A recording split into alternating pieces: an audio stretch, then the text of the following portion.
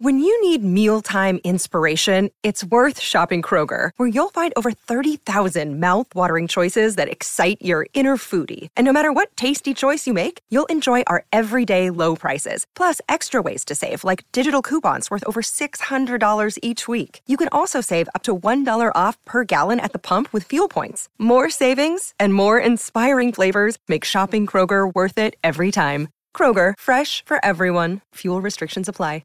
Just a reminder that Big Mood, Little Mood with Daniel M. Lavery happens twice a week. Slate Plus members get an additional mini episode or Little Big Mood every Friday. Sign up now to listen at slate.com/mood.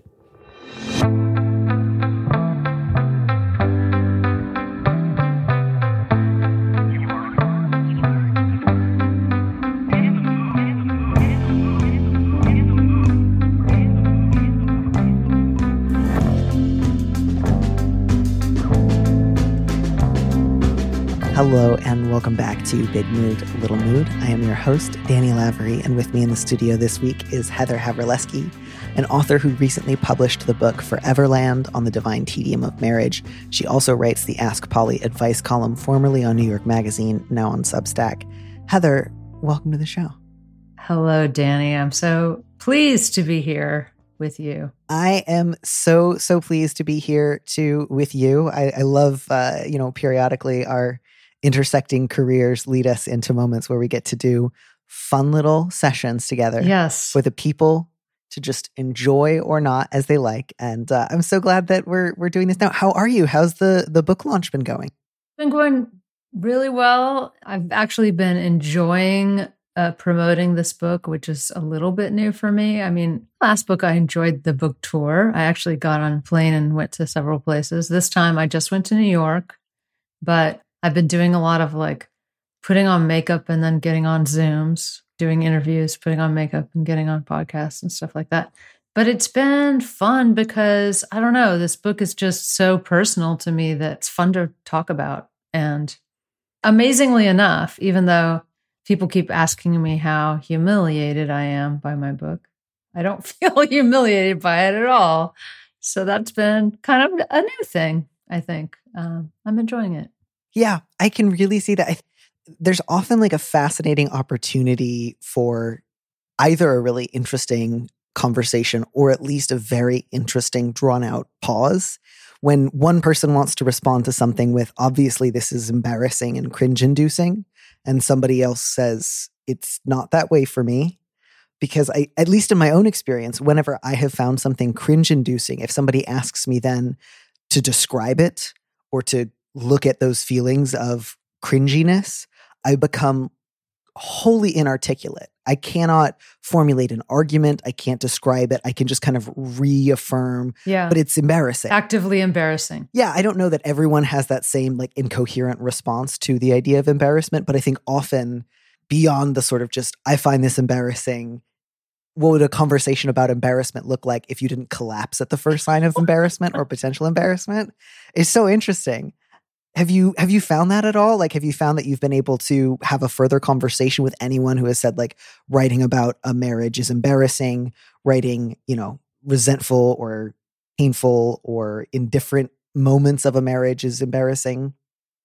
Yeah. I mean, most people feel pretty embarrassed by revealing things about their marriage. But I don't shut down. I mean, I think part of the joy of writing a book about your lowest and most humiliating moments in a marriage is that once you're done, it's very cathartic. It's sort of like, okay, I've made peace with what a tool I am, and at mostly, or at least the episodes in this book I have made peace with.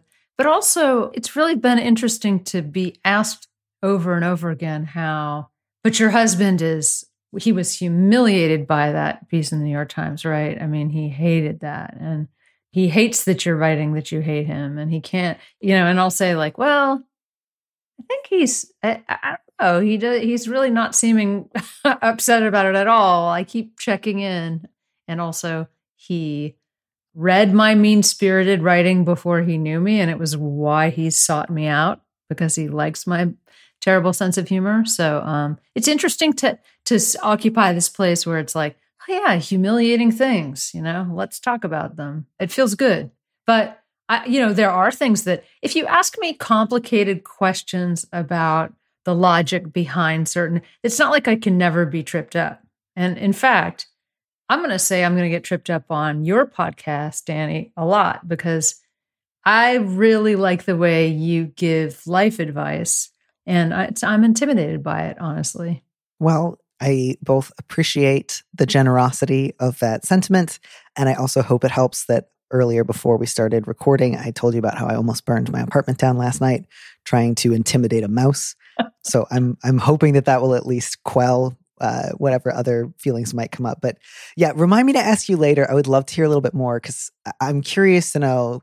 I think sometimes when people have, and I include myself in this, a cringing response to something else, it's always helpful to kind of go back and ask like, what thought went into it? Because like, it's not as if you just like woke up and realized you had dreamed a book and wrote it all down by accident. Like you also spent time writing and choosing certain episodes to describe. You chose your words. You went through at least some sort of editing and copy editing process. So it's also not as if you wrote those scenes accidentally or without realizing that's what you were doing.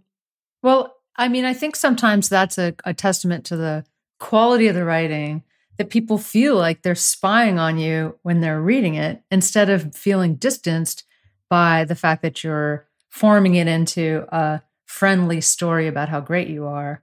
Sometimes if you read something that's sort of vivid and lively, you kind of get the feeling, oh, I just spied on this terrible person. And you kind of forget, oh, well, but she wrote a whole book about these kinds of things and was pretty careful. I mean, I didn't take out embarrassing things. I took out things that dragged, that felt insincere, that felt repetitive. So one of the things that I have felt really sort of struck by is there's lots that I like about the last book that I wrote, which was a memoir of sorts.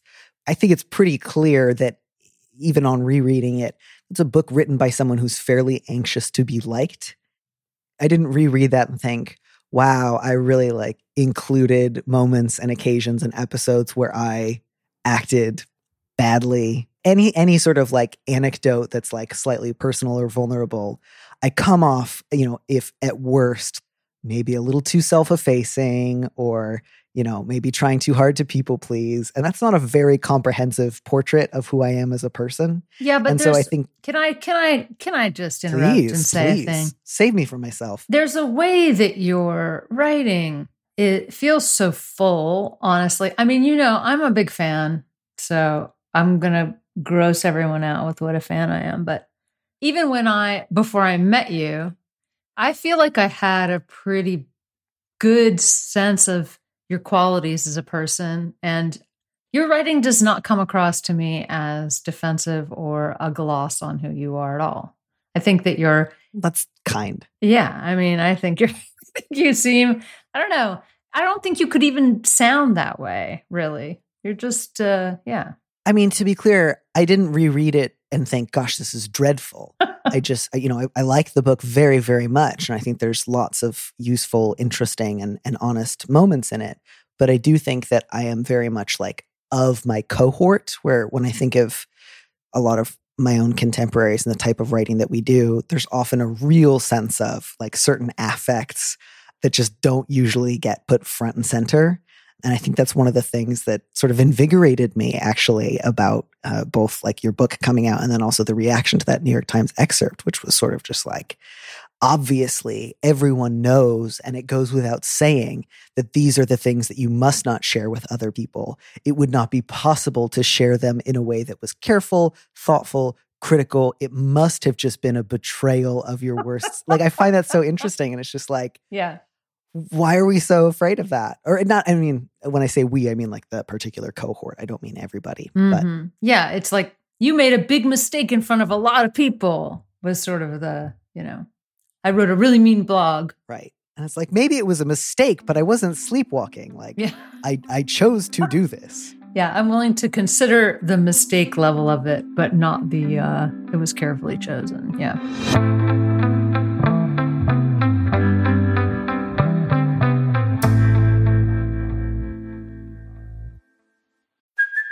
Hey, it's Kaylee Cuoco for Priceline. Ready to go to your happy place for a happy price? Well, why didn't you say so? Just download the Priceline app right now and save up to 60% on hotels. So whether it's Cousin Kevin's Kazoo Concert in Kansas City, go Kevin, or Becky's Bachelorette Bash in Bermuda, you never have to miss a trip ever again. So download the Priceline app today. Your savings are waiting.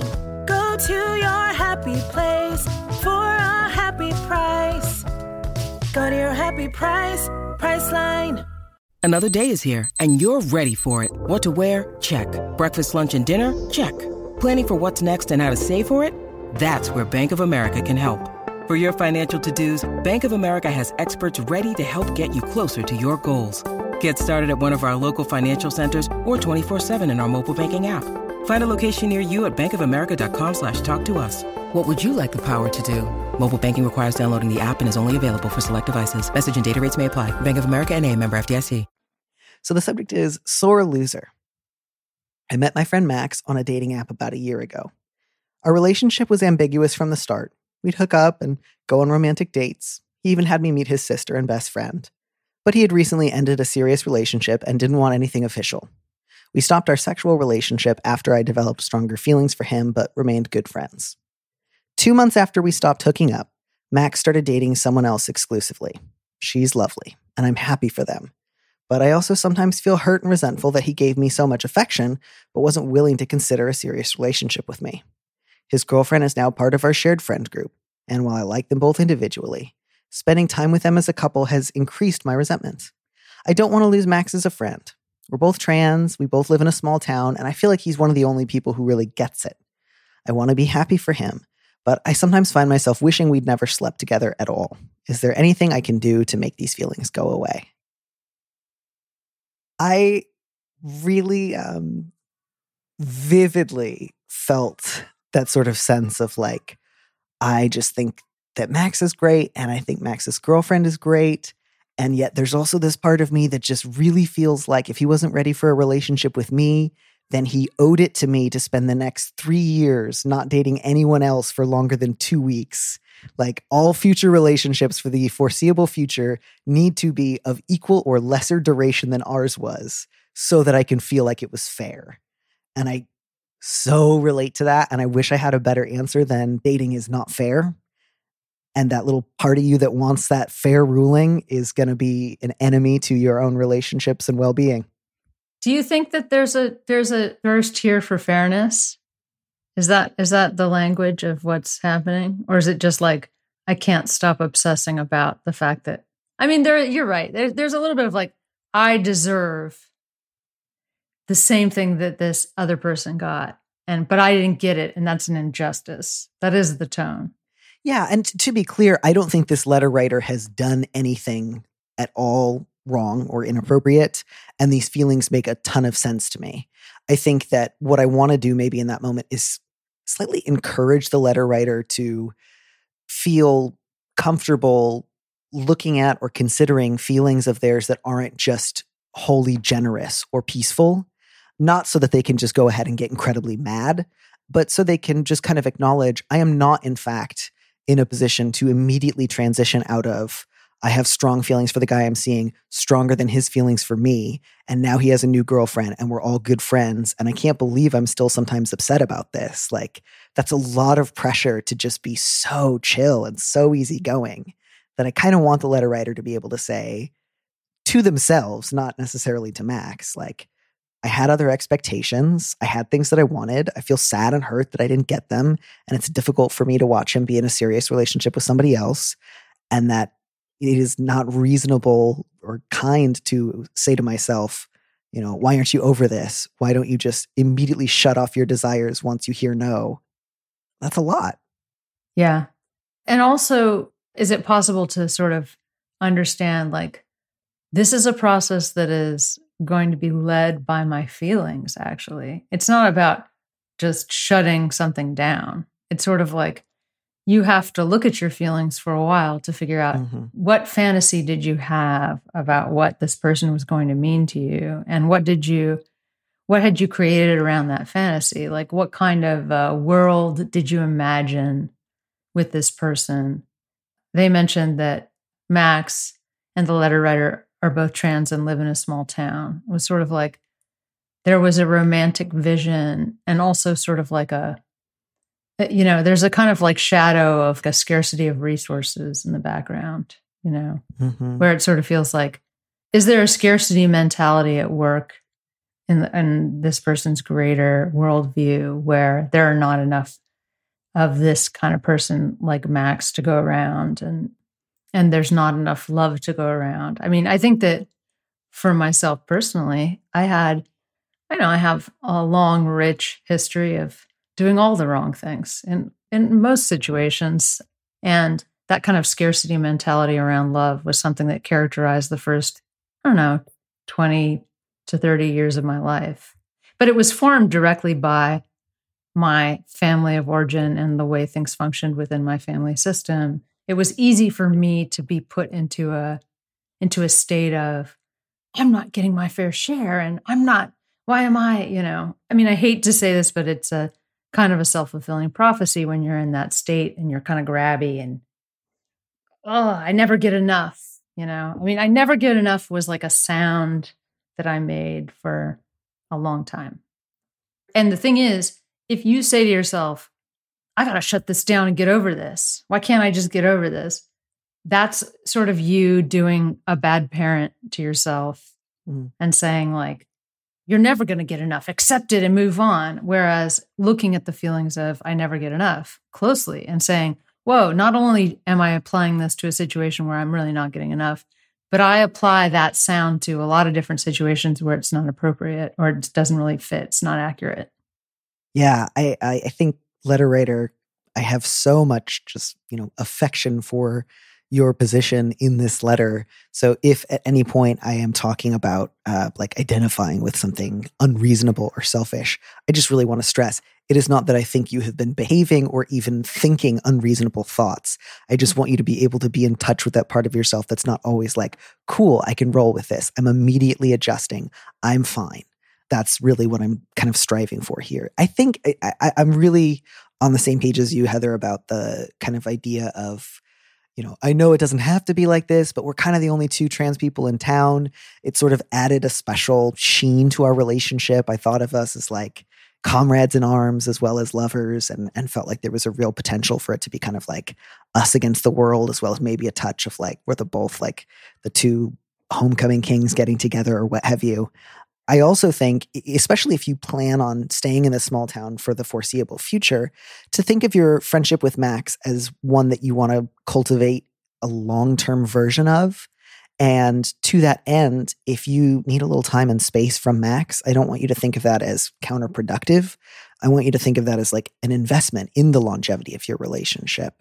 And again, I know it's a bit of a cliche to say that gay and trans people are friends with more of their exes than the general population. But sometimes that is the case. And sometimes that's the case, at least in some part, because of necessity, because you live in a town with only so many, trans people. I think, honestly, if you were to say to Max, I have been really happy for you in your new relationship. And I've also noticed that it's been a little tricky for me to adjust.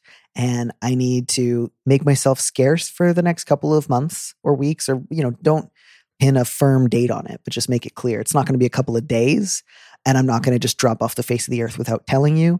It is specifically so I can, spend a little time mourning the loss of our relationship, letting go, getting a little distance from you and your girlfriend, so that when I do eventually pop back up, you'll know I'm doing so because I feel ready.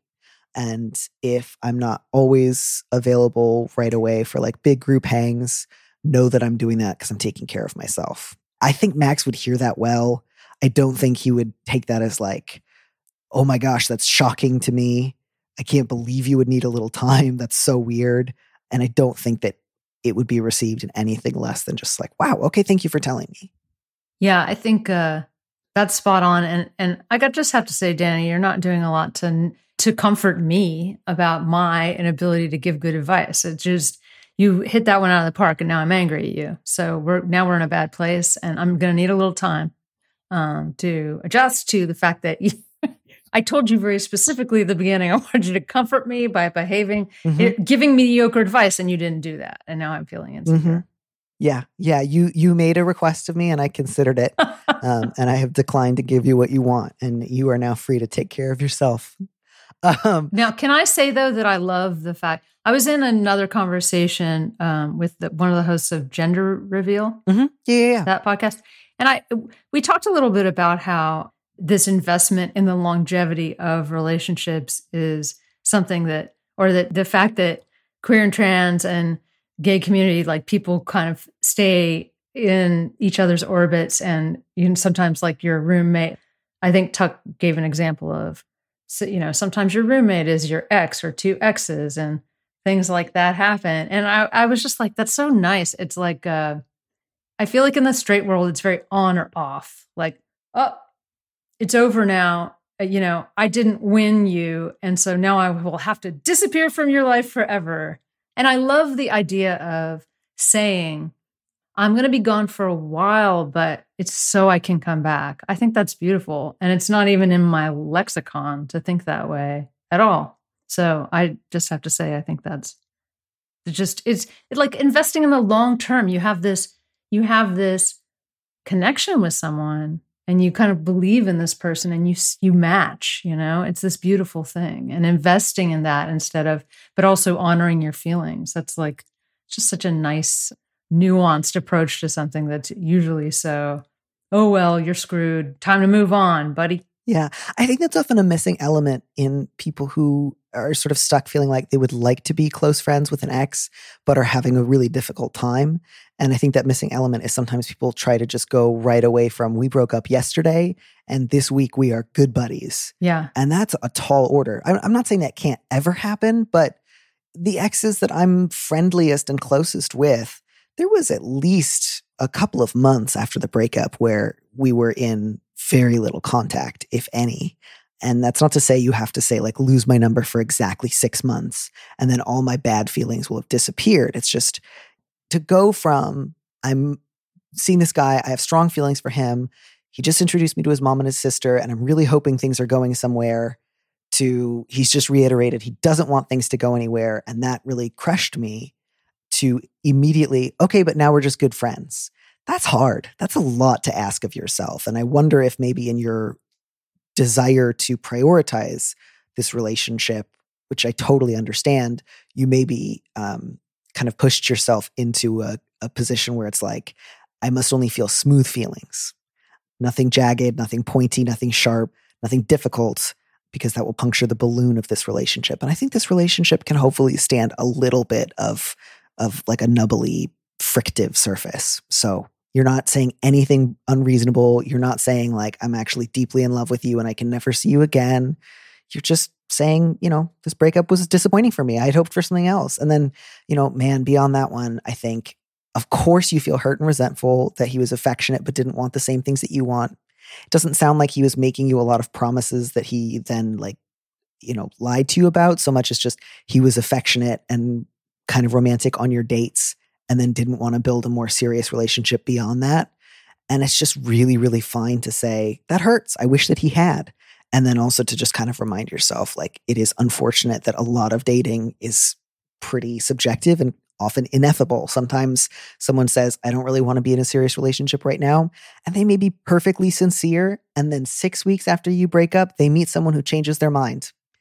Of course, that's painful, but it also doesn't necessarily mean that the other person has lied to you or cheated you of something that you should have received. It just means that dating is hard and it's very vulnerable to show someone yourself and say, do you want some more? And for them to say, no, thanks, I'm good. And then meet somebody else and have a different reaction. It's painful. I think why it's important to remind yourself it's so subjective that you really cannot take it personally. Yeah. And you'll hear passionate things and then circumstances change and feelings change. And that's sort of just the nature of the beast. It doesn't mean that the things you heard were necessarily even insincere. Mm-hmm. Yeah. My last thought is just, you say you want to be happy for him. I really get that. But before you can be happy for him, you need to honestly feel your own feelings. And I think you're just starting to excavate some of those. So I would say, give him peaceful, affectionate distance and clear boundaries on when you'll get back in touch. That's what he needs from you, not a mask of constant happiness. And then go look after yourself and, mourn it, be sad, figure out some other things you might want, take your time, reestablish slow, manageable contact. Don't try to go back to call me every day, let's hang out every afternoon, make me one of the regular invites to your beautiful dinner parties that you and your perfect, beautiful girlfriend have every second Thursday or whatever. Oh, God.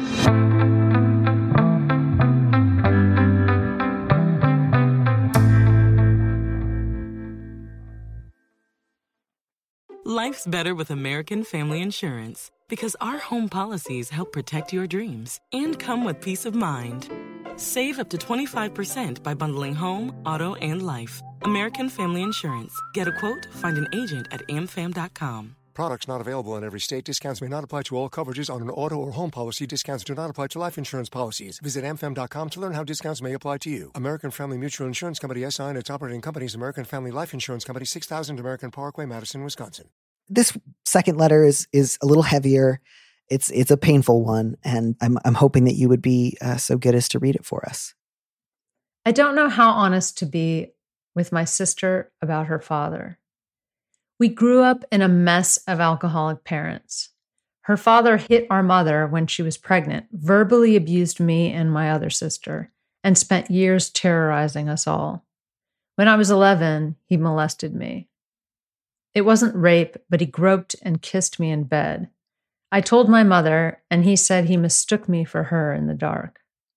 We didn't have much money, and I was sharing my mother's bed at the time, so I kept it a secret for years because I felt like no one else would believe me. Even now, I question whether he really assaulted me or made a drunken mistake. Even aside from this instance, I never wanted to see him again. Our family separated shortly thereafter, and then, when my sister was 17, she ran away after her father hit her.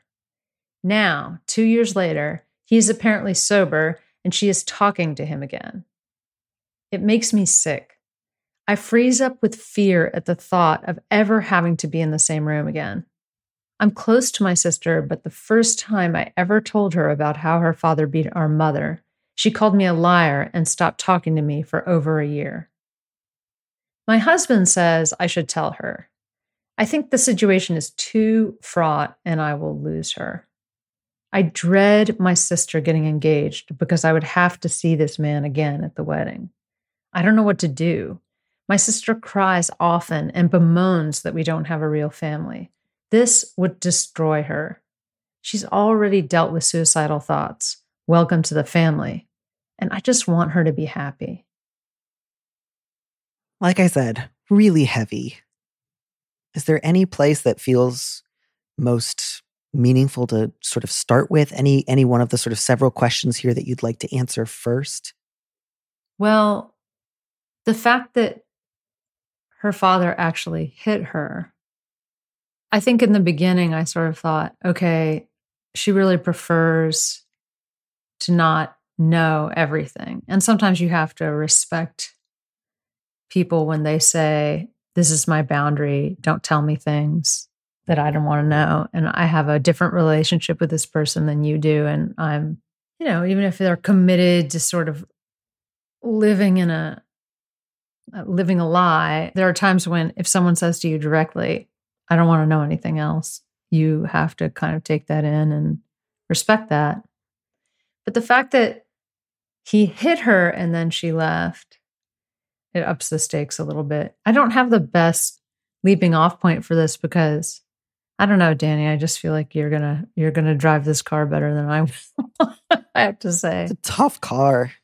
This is a heavy one, very heavy. I think the thing that felt really important to me to kind of address first, and letter writer, I'm aware that part of what you were just doing is describing your own thought process. When you think about that assault, you weren't necessarily making like permanent claims. So I don't want to assume that you were being too hard on yourself all of the time. But just on the off chance, if that thought continues to trouble you, I would encourage you to think about two things. One is that, I don't think it's a question of either he really assaulted you or he made a drunken mistake. I don't believe that it was a mistake, but regardless, it's not about what his secret heart may or may not have intended in that moment. You were assaulted, and whatever he may have been thinking or feeling at the time does not change anything about that. He did assault you. So I can really imagine that part of that voice that says maybe it was a mistake, maybe is echoing some of the things that you heard perhaps from your mother or that you feared hearing from your other relatives. And that was part of what, led you to not disclose further. But I just really want to be able to make it clear he could have been thinking or feeling anything in the world and it would still be assault. There's no list where if he had been thinking or believing one particular thing, you weren't actually assaulted. That is what happened. And I'm really sorry, but it's not if he made a mistake, it didn't affect you or you're supposed to, wipe it away. That's not how action works. That's not how life works. And so I hope that you can try to remind yourself if that thought pops up again.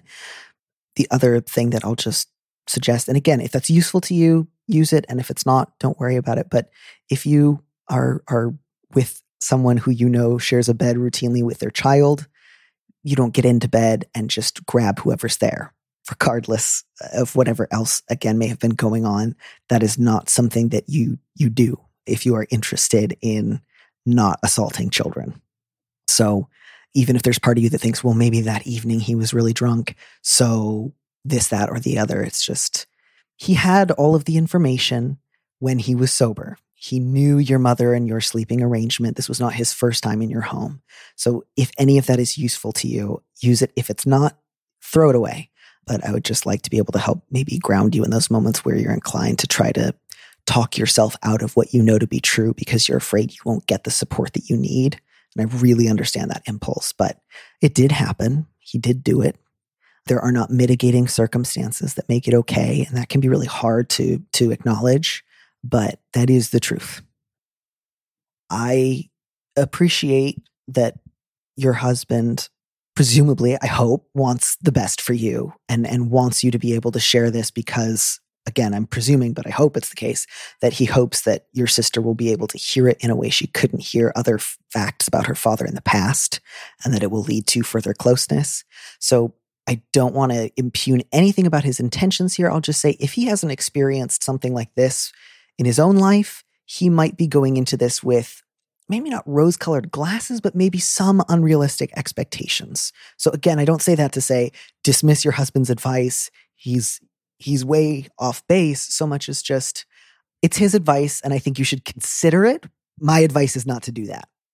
Sometimes people casually say, you should tell them, without thinking through what that means for the person involved. It's easy to stand by and say, oh yeah, just tell them. Everyone should know the truth about everything. If you're the person in the situation, it's a whole different story, and the layers and the costs of it are much more apparent. Especially in the context of, the last time that you tried to talk to your sister about her father's abusiveness, you were actually discussing something that was more widely known. You had reason to believe it would not be as shocking or upsetting. And even then she reacted about as badly as you can. And it sounds like has never acknowledged or apologized that you were not lying and that she wrongly called you a liar. And so there's that pain there as well of there's not a good track record on that front. And she hasn't yet demonstrated that she knows that she was trying to blame me for something that upset her about her father that she didn't want to acknowledge. So for that reason, I could really understand why you're reluctant. So if there's anything to be taken from your husband's advice, I think it's that it would be good for you to talk to somebody. I would encourage you, always, if you're able to afford a therapist, I would recommend finding a therapist, especially one who specializes in dealing with the fallout from family trauma, from abusive parenting, from child sexual abuse. If that's not possible, to consider a support group. There's an organization, I don't want to make a blanket recommendation, but I know off the top of my head, there's an organization called Living Waters that does support groups for people who have experienced childhood sexual abuse. There are other similar organizations in different parts of the country.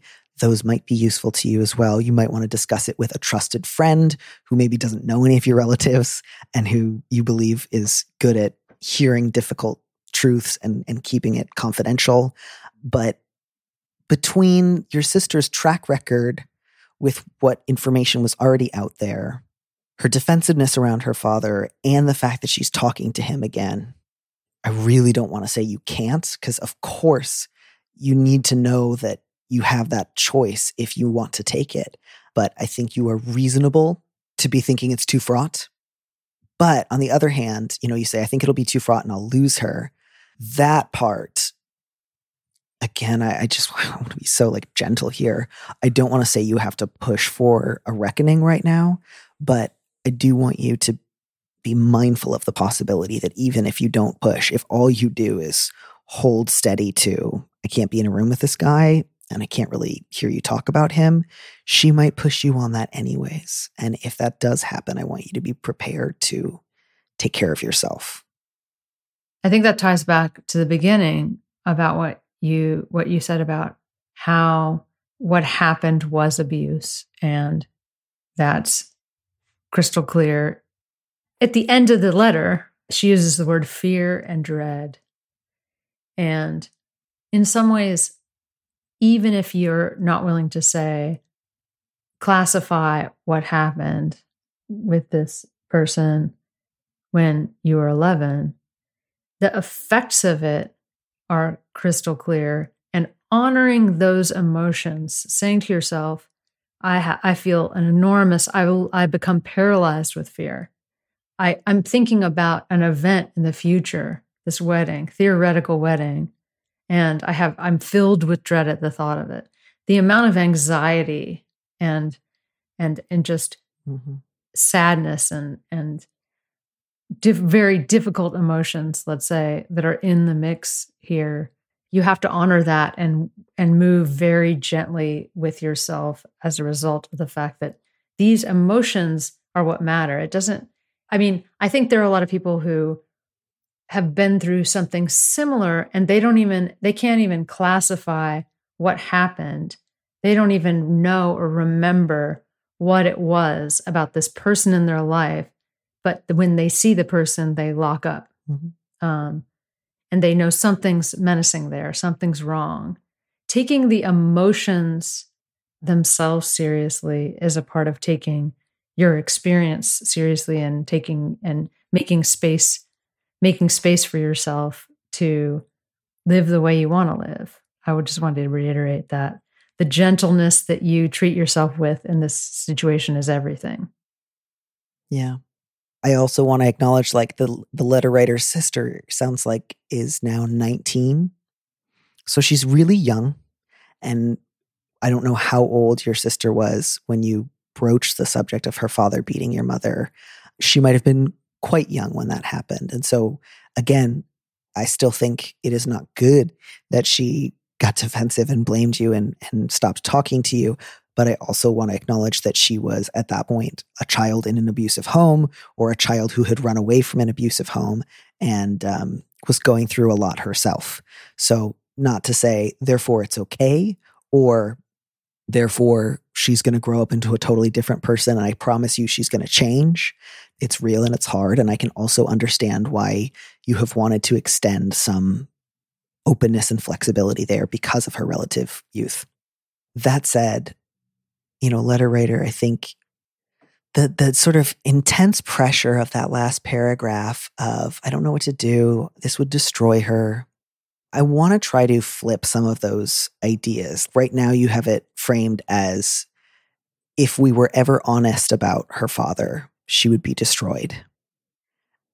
But the sort of necessary implications of that is something like, if I want to have a relationship with my sister, I have to commit to some kind of lie about her father.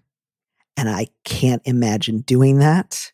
And I also feel like if I don't participate in that lie with her, I will be causing her harm. I will be adding to her burden. I will be exacerbating her suicidality, and I will be committing harm. And I just really, really want to gently push that one away and say, that is not what you are thinking about doing. Regardless of whether you choose to disclose that particular assault with your sister, there is still plenty of honesty that you could speak about her father. and his effect on you and why you cannot be in a room with him or hear about him that don't require you to disclose.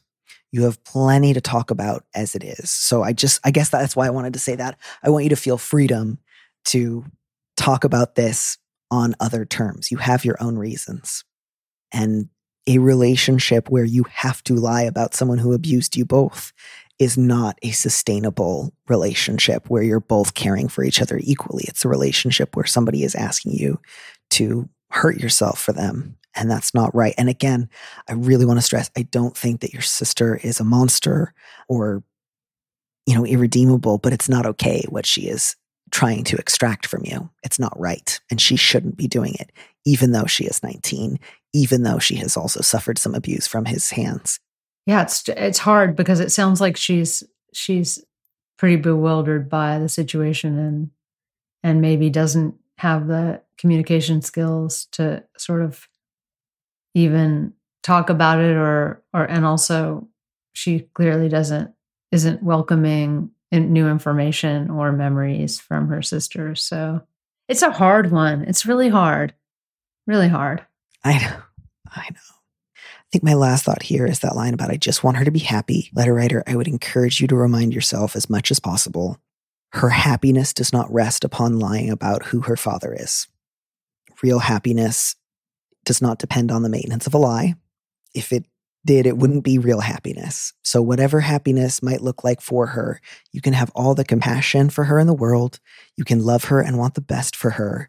And you can also refuse to lie and hurt yourself because that is not, in fact, real happiness, and that is not within your power to give her. So I think the most important thing for you to do is to be clear that you're not going to be around him and you need her not to share anything about him with you. If beyond that you find that having a relationship with him is still so hard that you have difficulty being around her, you might need to take another step back there. And I can understand why that would be painful, but that would not be you hurting her. That would not be you causing trouble. That would be you acknowledging reality. I want you to want you to be happy as much as you want her to be happy. You can still love her without prioritizing her desire to live in a lie. I know that the situations are not exactly parallel, but I was also very, very close with my sister. And the last thing that she ever said directly to me was that she thought our brother was a hero. And that was a difficult thing to hear. And that was a painful thing. And it's one of the reasons that we don't have a relationship now. And it doesn't mean that I don't want good things for her, but it does mean that I have to acknowledge the foundation that she wants for a relationship with me is unbearable and wrong, and I cannot do it. And it would not be good to do it. It would not be a loving thing. It would not be like honoring the best version of her, whatever that version is. I cannot choose closeness over honesty. And those things aren't always at odds. They're often not. But in a situation like this one, I think, closeness without honesty is just, it's like being tied up and thrown in a river together. It's not the kind of closeness that feeds the soul. I'm sad now. Heather, do you want to talk about something nice? Sure. I was just wondering though, do you think that this sister needs her sister to lie, or do you think that she could maybe is there a way that they can sort of, coexist? Because she's so young, right? I think so. Yeah, I'm glad. I think that that's actually a good thing to think about. If you were to say, sister, I love you.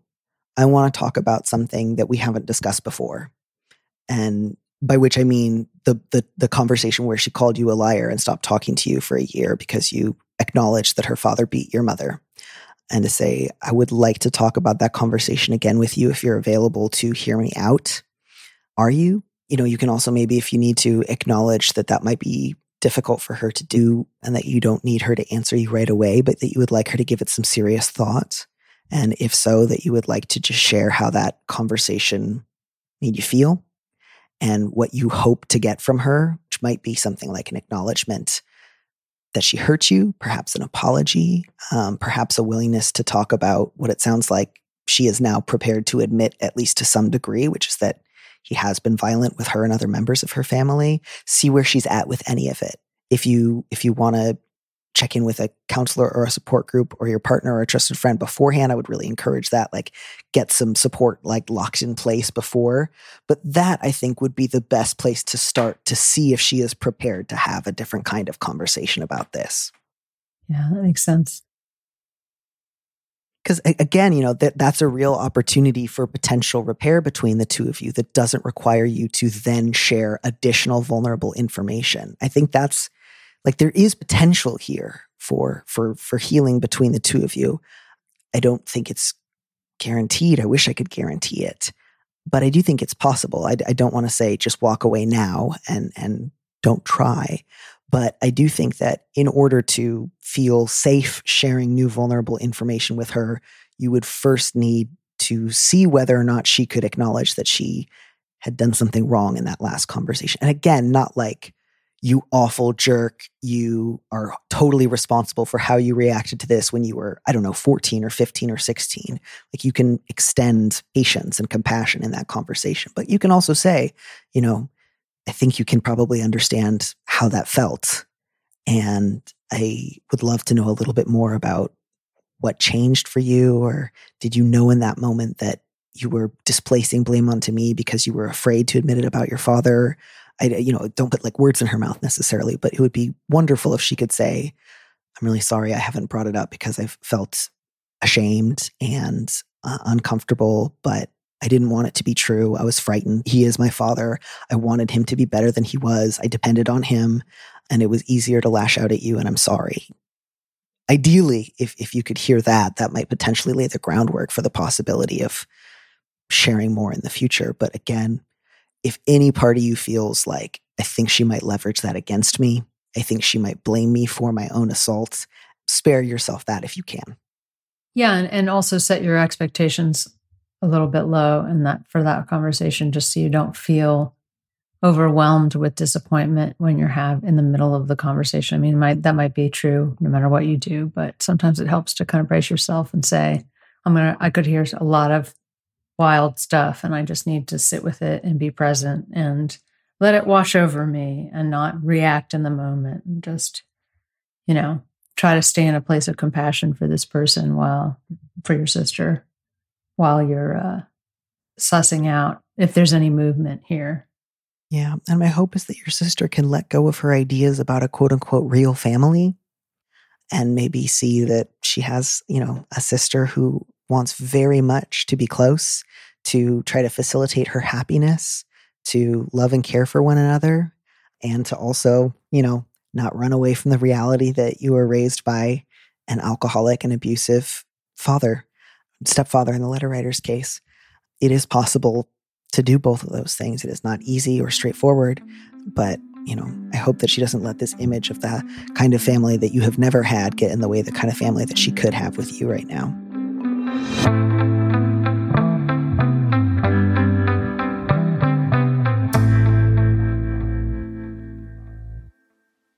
I think this feels like a fairly good moment to sort of step out of this one and move into, a sort of more broad category of like writing about family or thinking about family, or the difference between ideas of happiness versus what happiness looks like in this sort of day to day. And I'm so curious, was there any other writing about marriage, either in fiction or nonfiction, that has especially influenced your own work, or that you felt like was something that you wanted to either recreate or build on as you were working on this book?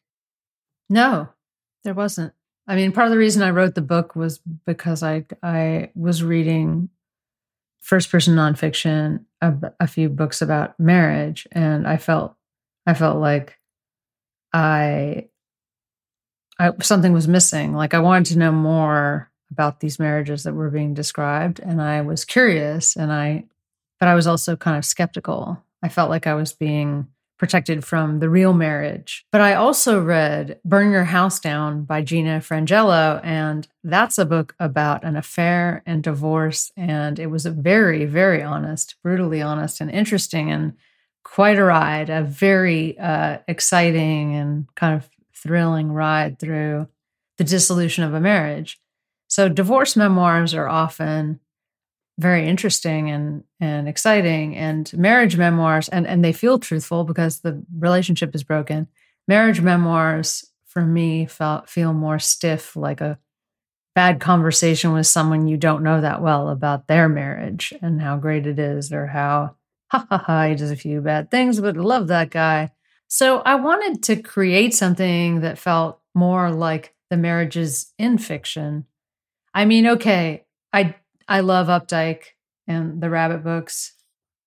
And so I guess I am kind of attracted to conflicted, ambivalent stories and also humiliating stories. And why not bring those into a piece of nonfiction, Danny? Why not? So I guess my inspiration came from, the lack of a certain kind of book about marriage, and also from my own marriage. I mean, when I set out to write this book, my idea was that I have such a good marriage that I'm just going to write. I alone can write about how hard marriages can be because my marriage is amazing and it bestrides the narrow world of marriages like a colossus. And then I started writing about my marriage and therefore challenging my marriage and, stress testing my marriage. And a lot of interesting things came out of that, where I sort of like all of my arrogance was put to the test and crumbled before my eyes. So yeah, it's been a very interesting experiment that I do not recommend. But the result is that I feel like I captured 15 years with my husband, and a lot of people are getting back to me and saying, this book is very romantic, Heather. It's just very romantic, which when I started the book, I was like, oh, romance. What can I even write about the romantic things? Like, it wasn't exciting to me. So the fact that I ended up writing something that's sort of romantic about the small things in a marriage that make the marriage work, and romantic about accepting someone not in spite of their flaws, but because of their flaws, starting to enjoy their flaws instead of turning away from them. And also just welcoming the whole person in, which I don't think I even completely knew how to do until I wrote this book. This book helped me to say, yeah, sure, all these things bug me, but they're also just a piece of this man that I love him. He's great. And all of his flaws are bound up with all of his good qualities, and they form this magical, broken, caved-in person, just like my terrible personality and my flaws and my qualities form a weird person. And Bill and I really accept each other. And so I feel like that trajectory in the book works, and the people who have read the whole book certainly seem to understand. I had a few people tell me that they were feeling terrible about their marriages, and this book made them feel better, which, I mean, that sounds a little bit like, I hate living in this dark box, and then you wrote a nice poem about being in the dark, and whoa. But, sometimes marriages, commitments, any kinds of long-term commitments we bring ourselves into, they require a perspective shift constantly, because that's just the nature of commitment. Yeah. Yeah. That makes so much sense. As you may know, I have been reading Middlemarch more slowly than any human being alive. I've been reading it since like 2015 at this point. And I don't know if that was at all a book that you kind of had in mind as you were writing for Everland. It strikes me as one with a fair number of parallels, but I was thinking especially, do you know the scene where like Dorothea is offering Rosamund advice again? And there's just that great line where she says, marriage is so unlike everything else. There is something even awful in the nearness it brings. Even if we loved someone else better than those we were married to, it would be no use. And then it says, like, poor Dorothea and her palpitating anxiety could only seize her language brokenly. I mean, marriage drinks up all of our power of giving or getting any blessedness in that sort of love. I know it may be very dear, but it murders our marriage. And then the marriage stays with us like a murder, and everything else is gone. Oh my God. I haven't read Middlemarch. Neither have I. There's still so much book to go. That quote is like driving off a cliff. It's like George Eliot had some fabulous thoughts about marriages, and Middlemarch just packed to the brim. So it would be a good double bill for your book, I think. Add it to my to-do list over the next 7 years. I can maybe finish it. Yeah, but I think there's so much use and value in looking at the vagaries and the pains of daily intimacy, not in the sense of, well, now this is delusion to great dream. I thought living together with someone I loved would be every day a great delight. I think it's a little bit like, I would hope that anyone who would read your book would give you at least some of the credit of believing that you were not unclear on what marriage was before entering into it. You did not think every day would be a rose garden, and you were merely coming up against disillusionment, but you're fully aware, as I think any halfway honest person is, that living with another person is beautiful and horrifying and can sometimes feel like the worst thing in the world. Not necessarily because marriage is uniquely bad, although there are ways in which marriage can be uniquely bad, but because living with other people and doing so honestly without smoothing yourself all of the time can be incredibly difficult. Yeah, especially when you leave the oven on for a long, long time. And hey, I was alone when I did that. Yeah, but what was in the oven? All right, I guess we're telling the story briefly. Last night, I heard a mouse behind the stove. And I've been trying to get this mouse for a little while now. And I turned on all the lights in the kitchen to sort of encourage him to go away because I couldn't get behind the stove. Please go away, mouse, Danny said. Please leave. I don't need you here. You do not pay rent. And then I thought I will turn on the oven just for a few minutes. Not because, again, I'm not naive. I didn't think the mouse was in the oven. I just thought maybe if that whole area is uncomfortably warm, he'll want to go somewhere else. Too hot. So I turned it on to broil. And then I went and I brushed my teeth. And in the course of brushing my teeth, I forgot that I had turned the oven on to broil. And I had also forgotten that the day before, Grace had roasted an entire pork belly, which was delicious, but meant there was about, 4 cups of pork lard in a cast iron skillet in the oven, which I set to broil and then forgot about for a solid hour. And then my kitchen was full of black smoke. And I smell like a campfire. And it was very upsetting. I don't know how we got on my fault in this. Is there a lingering stench of pig? It's way past pig. There's no, it's just burnt. The smell is just burning and like bad. It's not like, oh, I went to a beach bonfire and my hair kind of pleasantly smells of like smoke and marshmallows the next day. It's like I've emerged from the woods and bad primeval things happened there. And this is a place of no honor. A place of no honor. Do your sheets also smell incredibly barbecued? Like, does everything in your house, have you put your nose up to things to see if they're all, or do your dogs smell? What are you trying to do to me? Yes, my house smells bad, Heather. My sheets smell bad. My couch smells bad. I've opened all the windows, but I got a lot of cleaning ahead of me. You got me. It's all bad. So this is a test, right? See, you don't even have any blame. That's the difference between us. My heart is filled with blame. Oh, I blame the mouse. You blame the mouse and not Grace. I blame the mouse. I blame the concept of ovens. Well, Grace was out of town. I blame that like an angel of the Lord didn't appear in the kitchen and say, my son, you forgot that you left the oven on. I blame that, I don't know, a friend didn't call and say, hey, I'm just calling to say that you're a treasure and you're the new Robert Benchley. And have you turned on any appliances lately that need to be turned off? I blame the dogs for not barking and alerting me. I blame you for not knowing on the other side of the country. I blame Phil, my producer, for not intuiting that there was something wrong and texting, hey man, you okay? Everybody, name a person and I will blame them for it. Barbra Streisand. Absolutely. She lives in New York, right? You know what she was doing? She was just sitting around thinking about herself. Oh no, she famously lives in California because Google Maps took a picture of her mansion years ago and she got cross about it. And then that became some sort of effect. You got cross about it. That was like a classic Danny sentence. She got cross. She became cross. She was really rather miffed. And she flounced out of her house. She said, What? Heather, we did so much. Are you sleepy? I'm sleepy. I'm ready for a banana split. Yeah. That's what I want. If you could please mail me half of it. Okay. Thanks. I'll put it in this envelope here and hopefully it'll hold up. We're really only an hour flight away from each other now that I'm on the East Coast. So you could be airlifting me a half of a banana split is what I'm hearing. I could. Heather, where can people find your fabulous book, Foreverland, on the Divine Tedium of Marriage? Can they get it wherever books are sold? They can, in fact. If they walk into their local indie bookstore, they may see it. I'm hoping they'll see it right in the window. That saucy lady on the cover looking over her husband's shoulder at someone else, hopefully. Heather, thank you again. Have a fabulous rest of your day, and I hope to get you back on the show soon. Oh, thanks so much for having me. I had a good time.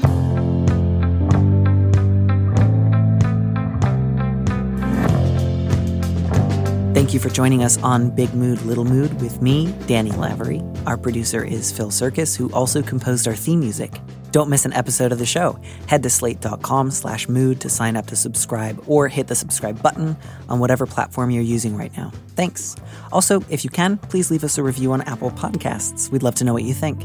If you want more Big Mood, Little Mood, you should join Slate Plus, Slate's membership program. Members get an extra episode of Big Mood, Little Mood every Friday, and you'll get to hear more advice and conversations with a guest. And as a Slate Plus member, you'll also be supporting the show. Go to slate.com/mood plus to sign up. It's just $1 for your first month. If you'd like me to read your letter on the show, maybe you need a little advice, maybe some big advice, head to slate.com/mood to find our Big Mood, Little Mood listener question form, or find a link in the description on the platform you're using right now. Thanks for listening.